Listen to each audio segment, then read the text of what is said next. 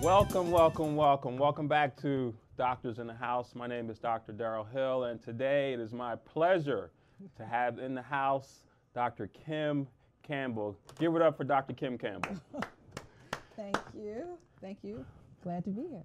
So why don't we get right into it, Dr. Campbell, or should I say Kim? Please, please. We've known each other for a long time. I know. I feel you. You're like a sister to me. You're like a sister. He's my homeboy. New Jersey folks. So let's go ahead and I'll give you a chance to introduce yourself. Why don't we share with the audience who you are? Who are you? Okay. Well, my name is Kimberly Campbell. I am a clinical psychologist, licensed in the state of Maryland and in D.C. I have a private practice in downtown Silver Spring where I work with ages 6 on up to probably 60, maybe 6 to 60 is a good range. And I am also one of the psychologists at the University of Maryland, College Park. Keeps me very busy. And I happen to be the current president of the Maryland Psychological Association, an association that represents about 1,100 psychologists in the state of Maryland. And so my term for that ends August 31st, but it keeps me pretty busy, and I enjoy it. Wow, that's a lot. That is a lot. So before we get into all of the wonderful things that you do, why don't we just share with the audience your background, your education, where you went to school, stuff like that. Okay. Going back to what, elementary school? Kindergarten. So So like I said, you know, this is my homeboy. I'm from New Jersey, right? I was educated in public schools in New Jersey, in Essex County in particular. And I left New Jersey and went to the University of Virginia in Charlottesville, where I earned a Bachelor of Arts in Psychology. And I left there after having been at a PWI for high school and a PWI for college, PWI being predominantly white institution. I knew that I had to go to an HBCU for my graduate education. HBC. So HBCU in the house. Nice. So I'm a Howard University grad where I earned my doctorate in psychology in 1990. Very nice.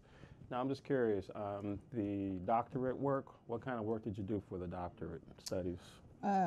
So in clinical psychology at Howard University, we use what's called the Boulder model, which means I'm trained as a researcher as well as a clinician. And some of us are more interested in research and some of us are more interested in clinical work. So for research, I had to earn a Master's of Science and I had to write a thesis. You're going to ask me what my thesis was. You're really taking me back. I'm very curious. You're curious? Oh, my goodness. I looked at the factor structure of the Wechsler Intelligence Scale for Children. Okay. In those days, it was the WISC-3. We are now using the WISC-5, so there have been some new iterations. For my dissertation, I looked at cerebral lateralization of depression in stroke patients. Wow. And so I interviewed what I call elderly people who had either some type of cerebral injury, infarct, strokes, or aneurysms. They had to have what I call clean brains. Clean brains, meaning right. they were not exposed to drugs and or alcohol.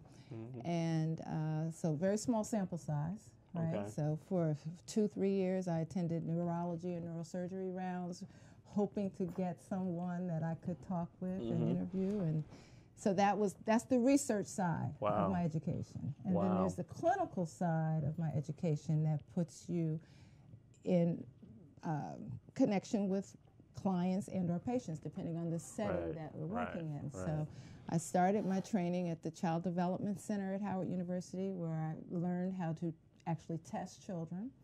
And my next clinical placement was St. Elizabeth's Hospital, which was nothing that it is now because of deinstitutionalization. So we're talking 1983, 84. Since then, St. Elizabeth's has pretty much closed. You were seeing a lot of pathology back then, all right? Oh my goodness. So the patients at St. Elizabeth's were chronically mentally ill. Wow. Right? And from there, I trained at Children's Hospital National Medical Center. I trained, oh my goodness, in DC. Where are my other externships? I'm blocking on that. But my internship was through Harvard Medical School in Boston, Children's Hospital, and Judge Baker Children's Center in Boston was my internship. Oh, really? So you got to leave Howard in DC and go up to Boston? And spend a year in Boston, and I haven't been back. Wow. It was traumatic. Was it really? Oh, my goodness. Wow. Yes. I mean, that Harvard name sounds good, though, I guess. Well, yeah. I mean, it's nice on the resume and all that. But my year in Boston was very traumatic. It was actually, I found it to be, shall I say, less friendly than it was in Charlottesville, Virginia. And you know what happened in Charlottesville 2017. You know what that climate was like, right? I can imagine. So that was 78 to 82. But Boston was worse than that. Really? Wow. Well, I'm glad you got through it. Yep, I got through it. And you are and I'm here to talk today. about it. So I'm really excited because, as you know, even on a professional level, I reach out to you quite a bit because for me as an internist, I see quite a bit of mental health going on and people need help. So give the audience an example of the kind of patients you're seeing now. What types of issues? It ranges. So the population that I like to work with in my private practice, and one of the reasons why I enjoy the work that I do at the University of Maryland, is the adolescent population. Okay. Right? And so my favorite age is really, I would say, 12, the tweens, if you will, up to, you know, young adults. And they come in with sometimes just life adjustment issues or anxiety or depression, depending on what life circumstance they have, right? They may have histories of sexual and or physical abuse. They could have, which, you know, would create some symptoms as they got older if they had not kind of worked through that. With regard to adults, I see women mostly, but I do have some black men on my caseload right now, and I'm, you know, I'm always so happy when black men self-refer and say, you know what, I need to talk about some things, right? And when they give themselves permission to shed some tears and give themselves permission to be vulnerable. And, you know, if nothing else, I know everyone is talking about Kobe and what happened, but the silver lining in that is that a whole population of men, black men in particular, who I have a kind of inclination to help, they saw big, strong athletes crying, you know, and the message there, the silver lining for me, is it is okay to cry. It's okay to hurt. It is okay to express yourself. And so what happens is with black males and just male toxicity in general, right, there are messages that say, I can't feel, or I don't even have the words to even tell you how I'm feeling.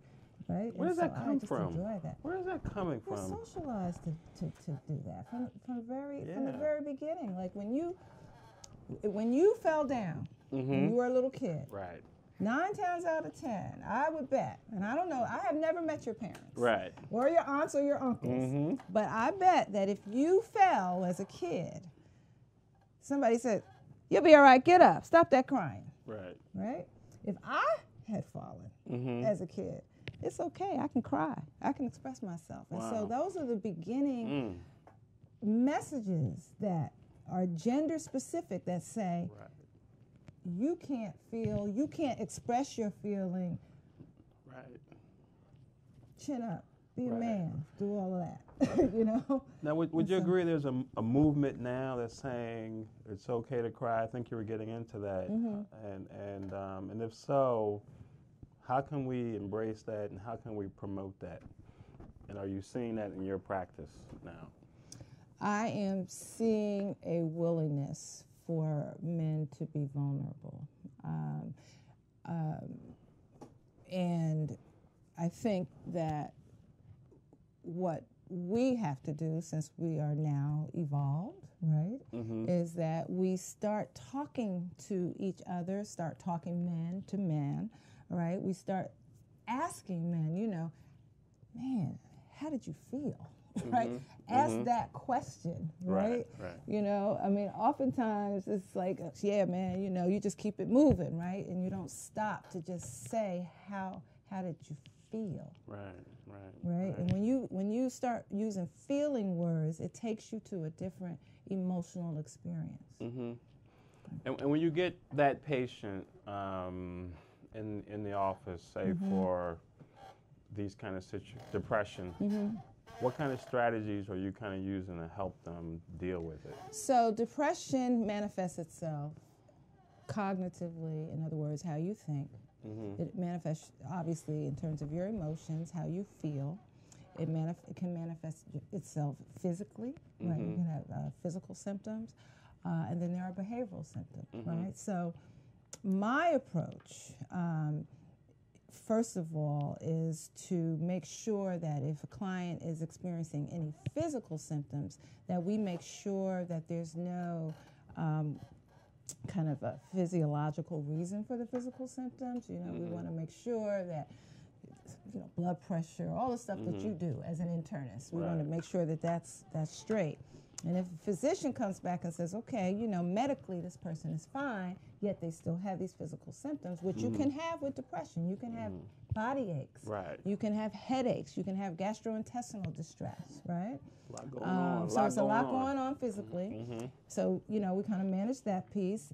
in terms of when one is depressed, you tend to engage in what we call unhelpful thinking strategies. Right. And so cognitive behavioral therapy is a way to identify what are the thoughts that you're having that are unhelpful, that actually exacerbate the depression, and how can we modify those thoughts so that your depression and or anxiety is managed, Right. can be reduced. Right. And I'm a big fan of cognitive therapy, psychotherapy, because you're right, it really helps you begin to look at things a certain way and think a certain way more maturely. So Well, you can get to an answer. the psychotherapy that you're talking about is probably more of what we would consider the psychodynamic approach, right? So depends on how long a client has to work with me, right? So if you're just talking about symptom management, then we're going to get right in it, and let's look at the cognitions and let's look at your behaviors that are contributing to this anxiety and or depressive symptom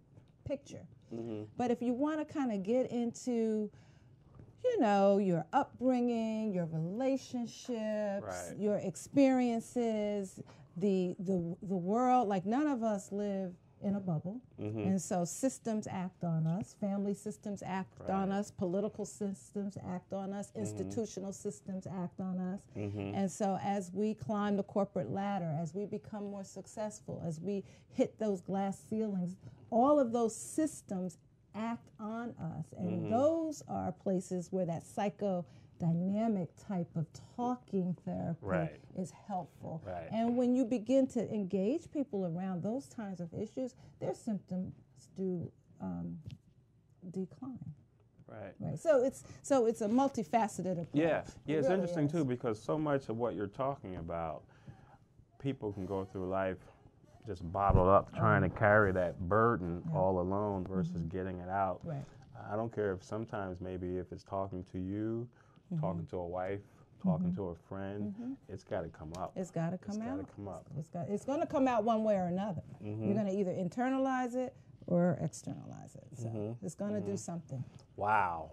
So why don't you go ahead and mention where you practice, maybe your contact information, in case there's some people out there who are going to want to reach out to you. Sure. My office in downtown Silver Spring is on 2nd Avenue, 8607 2nd Avenue. The name of the practice is Campbell Psychological Services, LLC. I have 3 very wonderful seasoned colleagues who work in the practice with me. And our office is, accessible on Metro and bus. Okay. And the number, should I say the number? Absolutely. Oh, okay. The number is 301-589-5533. Very nice. Now, I know we didn't put the number out for call-ins, but if we do get some call-ins, we'll go ahead and take them. Okay. I don't know if someone's on the line right now. They probably hung up, but we can check it. Okay.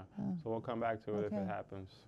Right. Yeah, well, this is exciting. I'm excited to have you here. And since we're on the topic, I'm excited that you are interested in the topic, frankly, as a physician. And, I mean, that is very encouraging to me, that you understand that we have to take a more integrative approach to health. And it's interesting, too, Mind, body, because spirit. you know, I see a lot of the blood pressure stuff with diabetes and a lot of stress. I don't care if it's work-related. I saw a guy last week who just happened to be a police officer, and his partner was killed a year or two ago, and for some reason it hit him a week or two ago, and he started drinking and those kind of things. And luckily he's going to a therapist and trying to get that help. That's wonderful to hear. But That's wonderful to hear. But what you've touched on is how stress can affect you in many ways, right? Behaviorally, cognitively, emotionally, excuse me, and physically. Right. So chronic stress will lead to some of the symptoms that you see in your office. And it's interesting, too. I haven't found the data, but maybe you can comment on it. What about stress and the relationship with blood pressure? You know about anything, data there? Now, I would ask you to reach out to Dr. Jules Harrell at Howard University. He has been doing this type of research with the African American population for years. Excuse me a second. Oh, yeah, if there's sure. a call, we'll go ahead and take that call, and we'll come back to this question. Okay. I don't have any data for you, though. No? No data. I can say Hello, general. caller. Say hello. Hello, this is Dr. Hill. You're in the show now with Dr. Hill and Dr. Campbell, doctors in the house.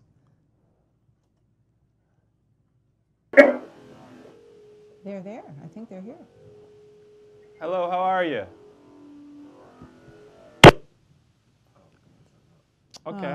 Well, call back if you need to. Oh. Do they need to turn down their radio? Is that the issue? Well, they're plugged in. Hello, caller. How are you? This is Dr. Hill. You're with Doctors in the House. Do you have a question? Okay. All right. Good stuff. So we were talking about the blood pressure and the stress. So generally, I don't have any hard numbers. But what I will say is that increased stress leads to increased blood pressure. How about Okay. that? Right? Yeah. And so, I mean, that is one of the physical signs. So stress basically is the body's response to change, right? We all experience stress. Most time we think of stress in a negative way, but we experience stress when we have positive things happen in our lives. It's called eustress, right? So eustress. I like that. You I like stress. that. So I like eustress. So, think about, you ever plan a wedding? You ever plan a graduation? Oh, yeah. Or two. Right? So, there's a certain degree of stress that comes with that, right? You got to get family together. Some people don't eat one thing, other people, it's just stressful. But it's finite, and once the event ends, the stress is mitigated, right? Whereas stress that is kind of perceived more negatively tends to be more chronic. So that could be occupational. You can have stress in your relationships, right? You can have stress, probably just some internal stress that you could experience. And so you mentioned your patient who lost a partner. Well, two things you said. One, he was a police officer. So that perhaps is some chronic cumulative stress that police officer may have had that he had never addressed. Right. And then when life happened to him, his partner dies, it just... Well, you raised a good point there with that police officer, for example. Right. What might be some of the things you can be doing on an ongoing basis to help manage that stress? Have to manage the stress, right. I kind of wonder what's there. People have to find time to recognize their red flags for when they are stressed, first of all. So self-awareness is important. So if you start, for example, if you experience sleep disturbance or appetite changes, behaviorally, if you suddenly pick up substances or you increase your use of substances, or if you're emotionally, you notice you're irritable and your mood is changing, those are particular red flags. For me personally, I can speak personally because, like I said, none of us are immune from stress. Right. I tend to drop things. Really? Okay. So that's my red flag. Stress signal. Wow. I'm dropping things. I used to have a nickname in college. They called me Schlep Rock because I would drop things all the time. But really, that's my signal that I'm experiencing stress. So when I become aware of that, then I have to engage in self-care mode. So self-care looks different for different people. So we probably all have something that manifests our stress and when it hits critical levels or so. Yeah. So we just got to find it. You got to figure that out. You got to know yourself. You have to be true to yourself. And so then when you take care of yourself, self-care being an intentional activity, right? You are intentional about it, right? So I know you, Dr. Hill, you like to get on the golf course. I do. Does that help with stress? It really does. Yeah, It really does. You feel a little better, right? Especially for me because I'm walking the golf course too. There you go. So you're getting a physical exercise in too. And that exercise is key to manage stress. It is absolutely key. You have to find something that you like to do and do it as much as you can. Right? Wow. I have a dog. I like to walk my dog. I manage my stress by changing my environment. Every 90 days or so, I have to have a visual shift. Oh, really? Yes, I do. Okay, what does that mean for you, visual shift? That means I'm driving somewhere, maybe to the mountains or maybe to the ocean, or it's got to be something that's different than my usual commute day to day. I have to have a visual shift. I just assumed there was an airplane and some palm trees involved. It could be that as well. Right. It could be that as well. I like that, though. That's good, though. Right. That's But good. the key is knowing when you need to do it and managing it. Right. That is key. Well, congratulations on the University of Maryland situation. How long have you been doing that now? I've been at the University of Maryland since 2014. I started part-time, and now I am full-time and at the counseling center there, where we see Maryland has 41,000 students, and so you can think about Maryland as being a microcosm of society. And now our student population, they're arriving to school with many more significant mental health issues. Wow. I'm a clinical psychologist, and that's one thing I love about my field, right? Because if you're a good clinician, you can take your skills in a number of environments. So anybody listening who wants to be a clinical psychologist, know that it is a field where you can prevent burnout as a clinical psychologist, because you can reinvent yourself, with training, but you can, if you're a good clinician, you can practice those clinical skills in many different environments, right? And so as a clinician at the University of Maryland, I am providing clinical intervention to the student population who are arriving, oftentimes already on psychiatric medication. Sometimes they need psychiatric medication. The challenge we have sometimes with our student population, because it is an international student group, some cultures don't believe in mental illness. And so the young people are in a position where they know they want help, but they can't let their parents know. And luckily, so they're old enough; they don't have to get they them can involved consent for treatment Right. themselves, and so that's new for students. Sometimes, Wow. part of my role is to help students give themselves permission to take care of themselves in ways that maybe their parents would not approve of. So I would think you're seeing a good amount of anxiety with all the the depression, maybe. Anxiety and depression are the top reasons for referral to the counseling center. Oh, really? Anxiety and depression, hand in hand. Wow. Right? And so we've, at the counseling center, had to, we really had to change the way we do business, to for lack of a better way to think about it, because we needed to find a way to meet the demand that we are seeing. And so we've developed anxiety management workshops, depression workshops, where we can see up to 25 people, perhaps, and we can teach them some management skills, right? I facilitate a group called Wise Emotions there, which is for students who have difficulty regulating their emotions, and they may have some behavioral dysregulation, which get them in trouble interpersonally, right? More like anger management or something like that? Well, they kind of fly off the handle sometimes. They get in arguments often. They might get into arguments with their partners or family members or professors or bosses. And so my workshop, that's 6 weeks long, teach very specific skills about how to manage yourself with meditation, but also modifying how you think about things. Right. Because how you think about things impacts how you feel and what you do. Right. And since we're kind of talking about... I'm all over the place. This is great. But you made me think about the attention deficit disorders. What's that been like for you? What's that been like for you as far as the experience goes and how you make those diagnoses? Okay, so ADHD, attention deficit hyperactivity disorder is what it's really called. There are three types. There's the inattentive presentation, there's a hyperactive impulsive presentation, and there's what we call the combined presentation. I've been working with kids who have ADHD since I started in this field. And so now I actually created the screening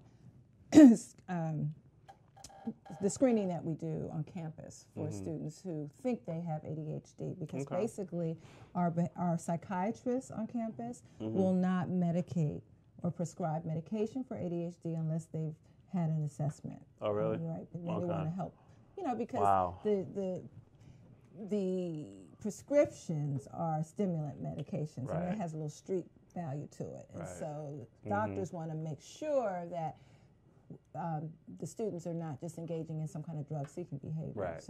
But ADHD, I have personal experience with it in my household, and then the students that come in. And what happens a lot is that if a student has been from an environment where first of all, they're very bright. So they've developed some compensatory strategies for the struggle that they have with the ADHD, but they could have come from very structured environments, right? So if you think about high school, there was a bell, you got up, you left when the bell rang, and then the bell rang again, you were supposed to be in your next place. When you come to college, there's no bell. There's no one telling you when to go to class or even to go to class. It's all on you. And so you may have had the symptoms, but they may not have manifested until you get to a big institution like the one that I work Or even in graduate school. Graduate school, we I had see a few people graduate in medical school who are being diagnosed with this condition too. And they got that far because they're obviously very bright, right? And so they develop, but then they get to a place where their compensatory strategies aren't enough. And they need just additional support. And I agree too, that diagnosis is important, because I remember when that diagnosis is made, that student gets more time for testing. Right, so they are eligible for accommodations. And it's funny, because when I was a kid, I don't think we had this diagnosis, or we weren't talking about it. Not like we are now over the past 10 years. Yeah, well, even probably longer than that. I mean, I don't know. When I think about the kids in my class, there were always those kids who were jumping around, and they probably met the diagnostic criteria for it, but no, I don't know. I think we blamed it on sugar and stuff like that back in the day. And diet does contribute, right? So, medications that tend to increase hyperactive levels, like steroids, right? That if you have ADHD, you may not want to take those types of medications because it just exacerbates the symptom presentation. So as we prepare to go to break, why don't we, a question of all the wonderful things you could have done in this world, psychology. Why psychology? We're lucky to have you, but tell us why. Oh, thank you. I have, when I think back to, I actually wanted to be a doctor. Did you? I knew you were smart. I knew you were smart. I did. Good thing you didn't do that. Smart anyway. I did. When and I had my doctor, my doctor asked me why I wanted to be a doctor. So I guess I was having this conversation when I was in junior high with the doctor.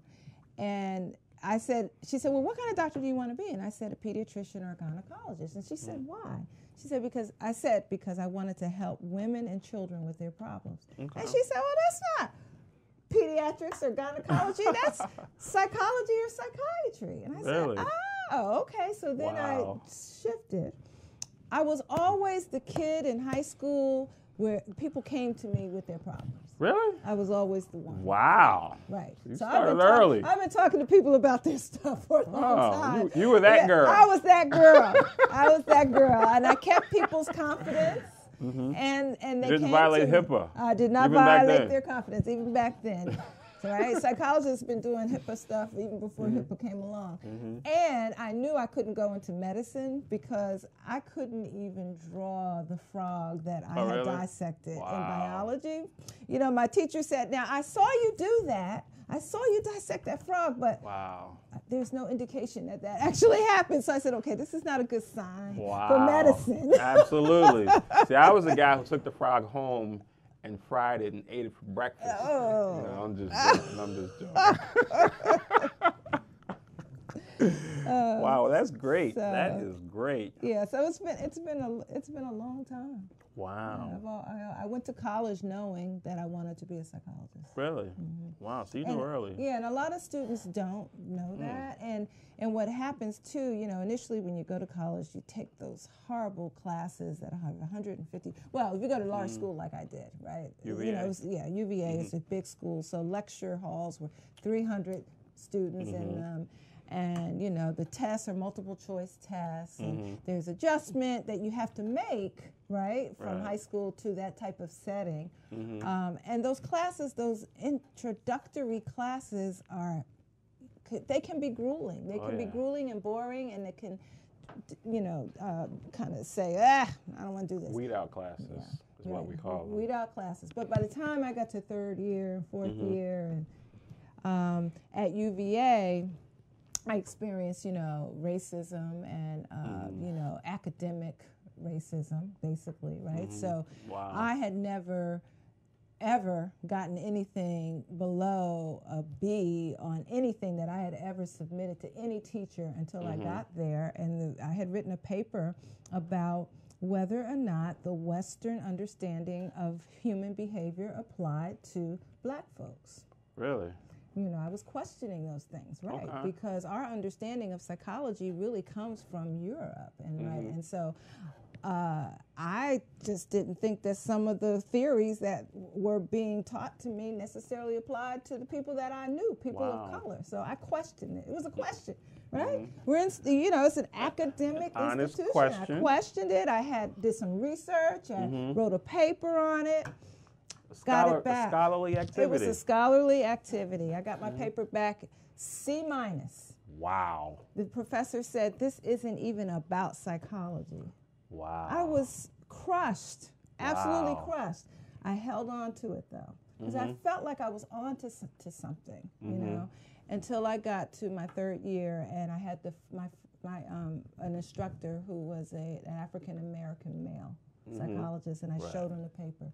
And he said, this is what I'm talking about. And he started exposing me to literature that supported my thinking. Wow. Right? And so, So you must have loved Howard by the time you got there. I loved Howard. Wow. I had some friends, they used to teach me, they said, she's coming into her blackness. I mean, it was just, I loved it. Yeah, that's great. Absolutely. Well, you are listening to Doctors in the House. We're happy to have Dr. Kim Campbell in the house today. And I think we're going to go take a quick break, and we'll see you on the other side.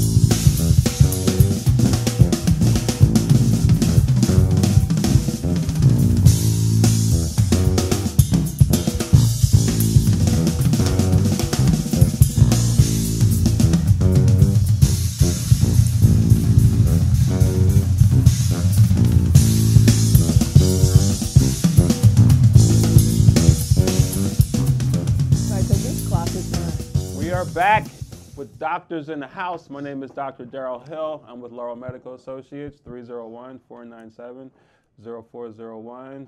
Also on the web, 24 hours a day, laurelmedicine.com. And we're happy to have Dr. Kimberly Campbell in the office today. If you want to mention your contact information again. Yes, I'm with Campbell Psychological Services, 8607 2nd Avenue in Silver Spring, Maryland. The website is www.campsychserve.com, short for Campbell Psychological Services. Nice, very nice. So we're back in the house, and we were talking a little bit about Dr. Campbell being the president of the Maryland Psychological Association, which is a great accomplishment. Thank Do you want to you. just share real quick what you do and what your responsibilities might be? Oh, my responsibilities are to help facilitate a very talented board of directors in the goals of the psychologists, the interests. We represent the interests, I should say, of about 1,100 psychologists in the state of Maryland. And actually, we represent the interests of psychologists who are not members of the association as well. So, for example, we have a legislative committee and we have lobbyists that we work with, and we go, the legislative committee is actively engaged with the Maryland legislature on behalf of issues related to psychology and psychologists and the practice of psychology. Okay. Right now, we are, and as president, I do want to say this for the audience, that Maryland Psychological Association has been in existence since 1956. And there has been one black male as president, and I'm the first black woman that has served in this role.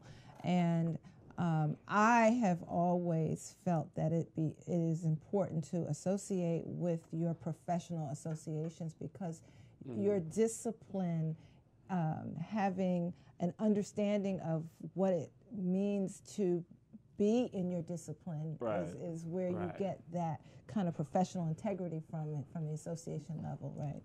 So recently, and I wonder if this affected you, recently the state public mental health has engaged a contractor called Optum. And so for behavioral health services and opiate or substance abuse services, if you have public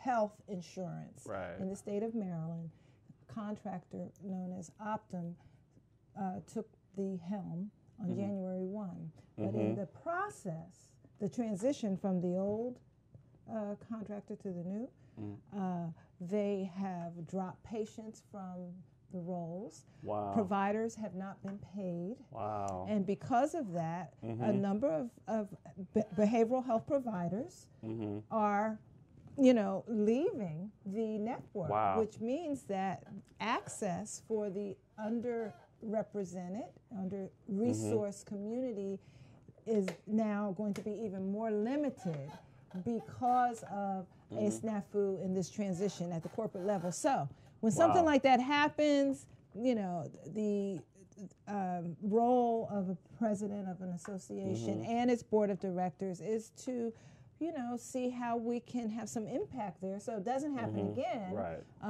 but also so that the powers that be understand that we are dissatisfied with how behavioral health is being, I think, disrespected, and the need for it. Well, it's funny. I saw the memo when it came out about the new carrier, and the issue didn't really affect me, but I'm glad you brought up the topic, because the issue of access is a real issue even before this happened, because a lot of times, and now we're kind of getting into the insurance coverage of mental health services, a lot of times you call for a referral and can't find one. Right. The psychologist, the psychiatrist, there's a 3-month wait, or they're just not taking your insurance. Right. Yeah. So Is what you're saying now part of that, or there's some other things too? Well, that's part of it, Mhm. but for you, you're probably talking more about private insurance, Right, And right. so, excuse me, psychologists join networks, and so the public insurance is a network, and I'm Okay. talking about Optum is that network. But then there are other networks like Aetna, Blue Cross Blue Shield, that psychologists could be a part of Okay. to provide the same service. And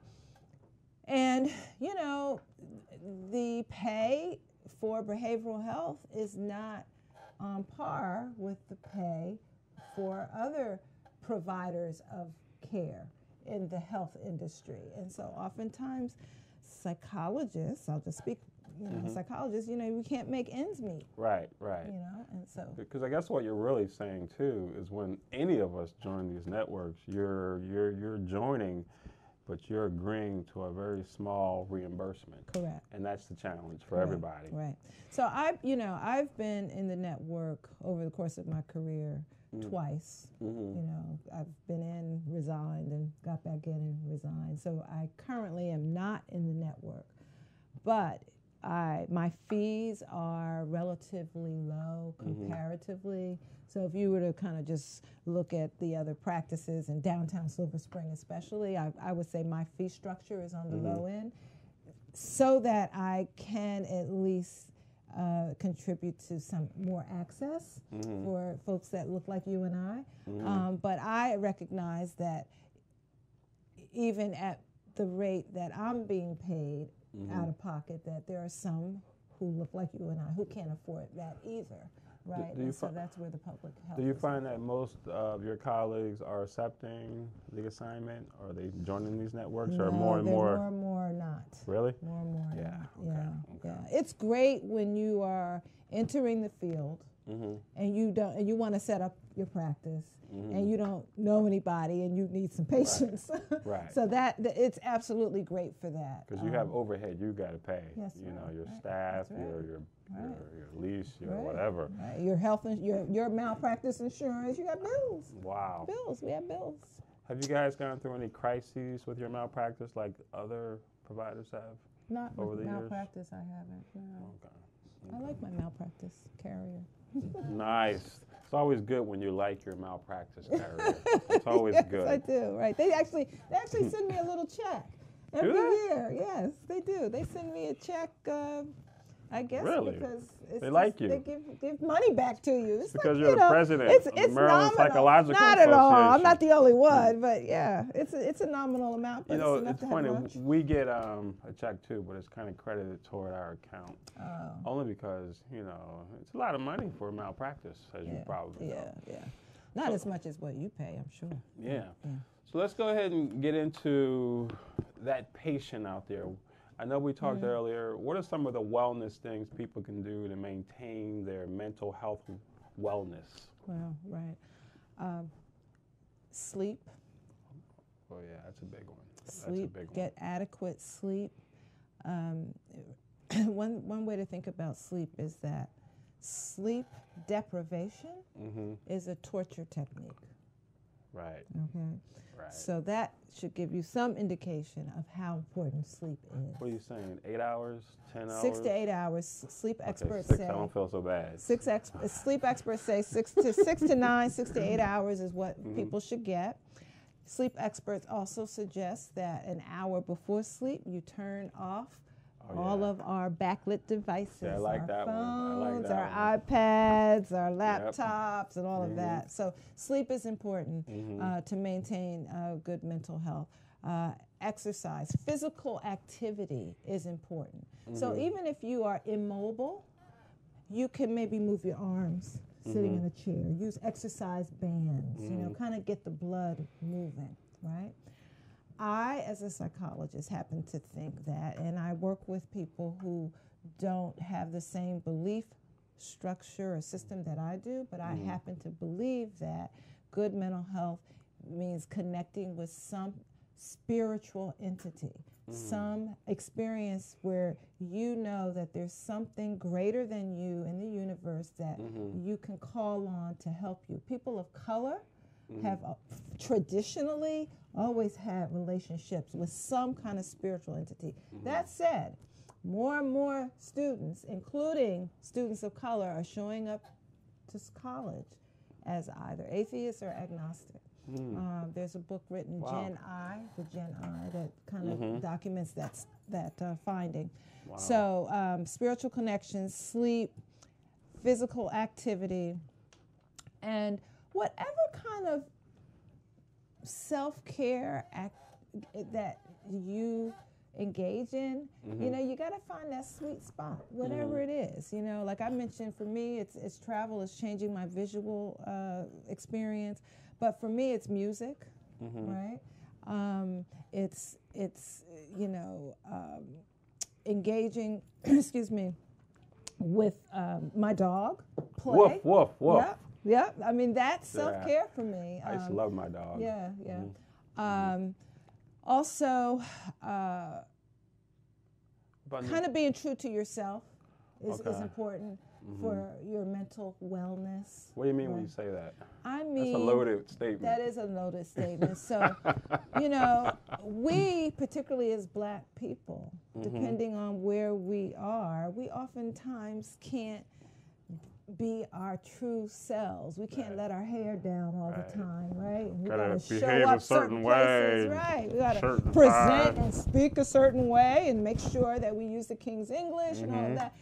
You gotta find some time to like let it all hang out. Let it just be you, right? If you're involved in a relationship and you can't be who you are in that relationship, then you're not being true to yourself. So it's time for you to make some shifts, right? That helps your mental wellness. That's important. That's important. If you're in a work environment where you feel that you're not being, your skill set and your strengths are not being appreciated and you're not able to manifest the way you want, then you're not being who you are.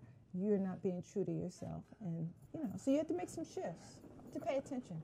I do want to say one thing and then come back real quick. What about nutrition? Well, thank you for saying that. So nutrition is important, obviously, right? So what you put in, what you put in contributes to what comes out, right?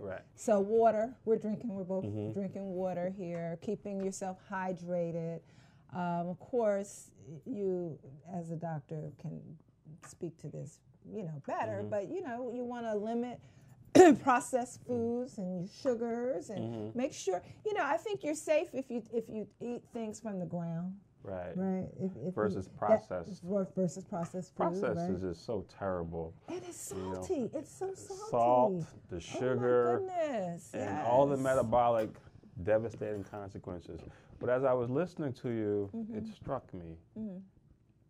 Where does self-esteem play into all of what we're talking about? Okay, so being true to self-esteem. So self-esteem has to do with liking yourself.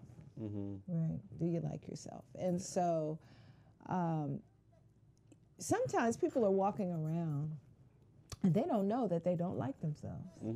And they're engaging in behaviors that suggest that they don't. But if you have a healthy relationship with yourself, right, you can step out of that toxic relationship because you like yourself more.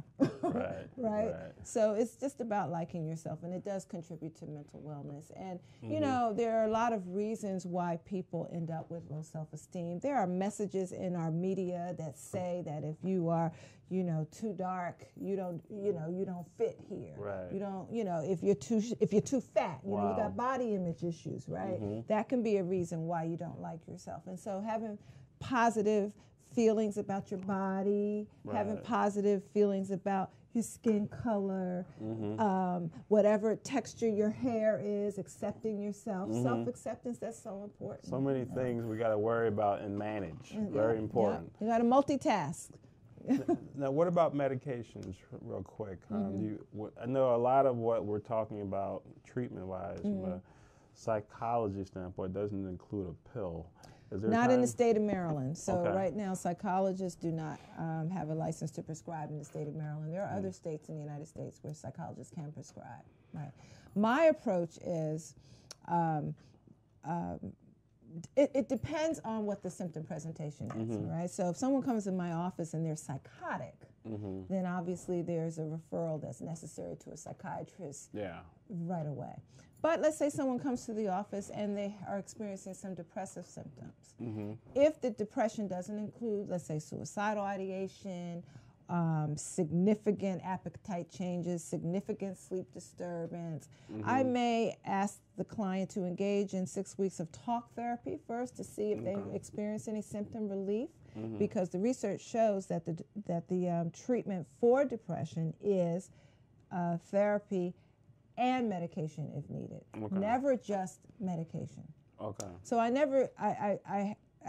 discourage clients from just taking a pill and not taking a pill and learning some management strategies to go along with that pill. Okay.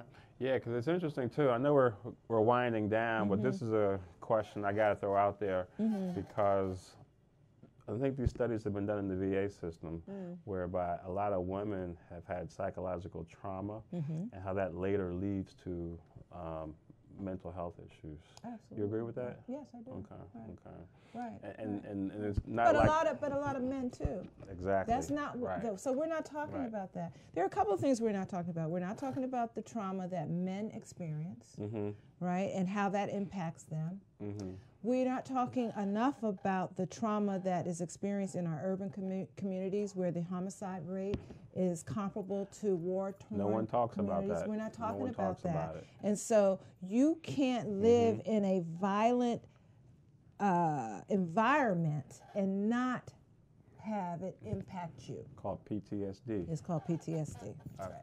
Yeah, you're right. No one talks about that. Yeah. And that's where I think we need more of the HBCUs to do that research, because the PWI institutions aren't going to do that research, and they might be met the same way you were met at UVA back then. Right. So I love my schools though. I love them both. I got something out of both of them. They both serve their purpose. Yes, I got something. You know, because I don't live in a isolated environment. I am very much a part of this culture. Right. But I like to say that I am African root but American fruit. But I'm glad we brought that point up, because I forgot about that environment many of us grow up in. And if we didn't grow up in that environment, we at least know people who have, and we interact with them as well. Right. And there are going to be consequences for us as the smaller community and the larger community too. So hopefully we can find some ways to deal with that issue. Right. Positive self-esteem and positive self-concept for Black folk is so important to allow us to navigate very toxic systems that we have to. Yeah. And a lot of these systems have been here for 400 years. They've been here since we got here. That's right. And we are wrapping up. We are. And we are happy to have... Oh, look. There's my website. See that? There you go. Dr. Campbell in the house. Let's give it up for Dr. Campbell Thank for being you. in the house with us today. All right. Thank you very much. And as we wrap it up, I'm going to give her a chance to give out her contact information again. Oh, okay. So I don't know if they can see that. Can our viewers see that? Oh, they do? All right. So Campbell Psychological Services, 8607 2nd Avenue in Silver Spring, and it's www.campsychserve.com. Very nice. So I want to thank you all for joining us today in the house, Doctors in the House. And so far this year, we're off to a great start talking about health, wellness. We talked about the diet, the sugar in the diet, the salt in the diet. And we were very fortunate to have Dr. Campbell in the house today talking about psychological issues. And we look forward to seeing you next time in the house with Doctors in the House.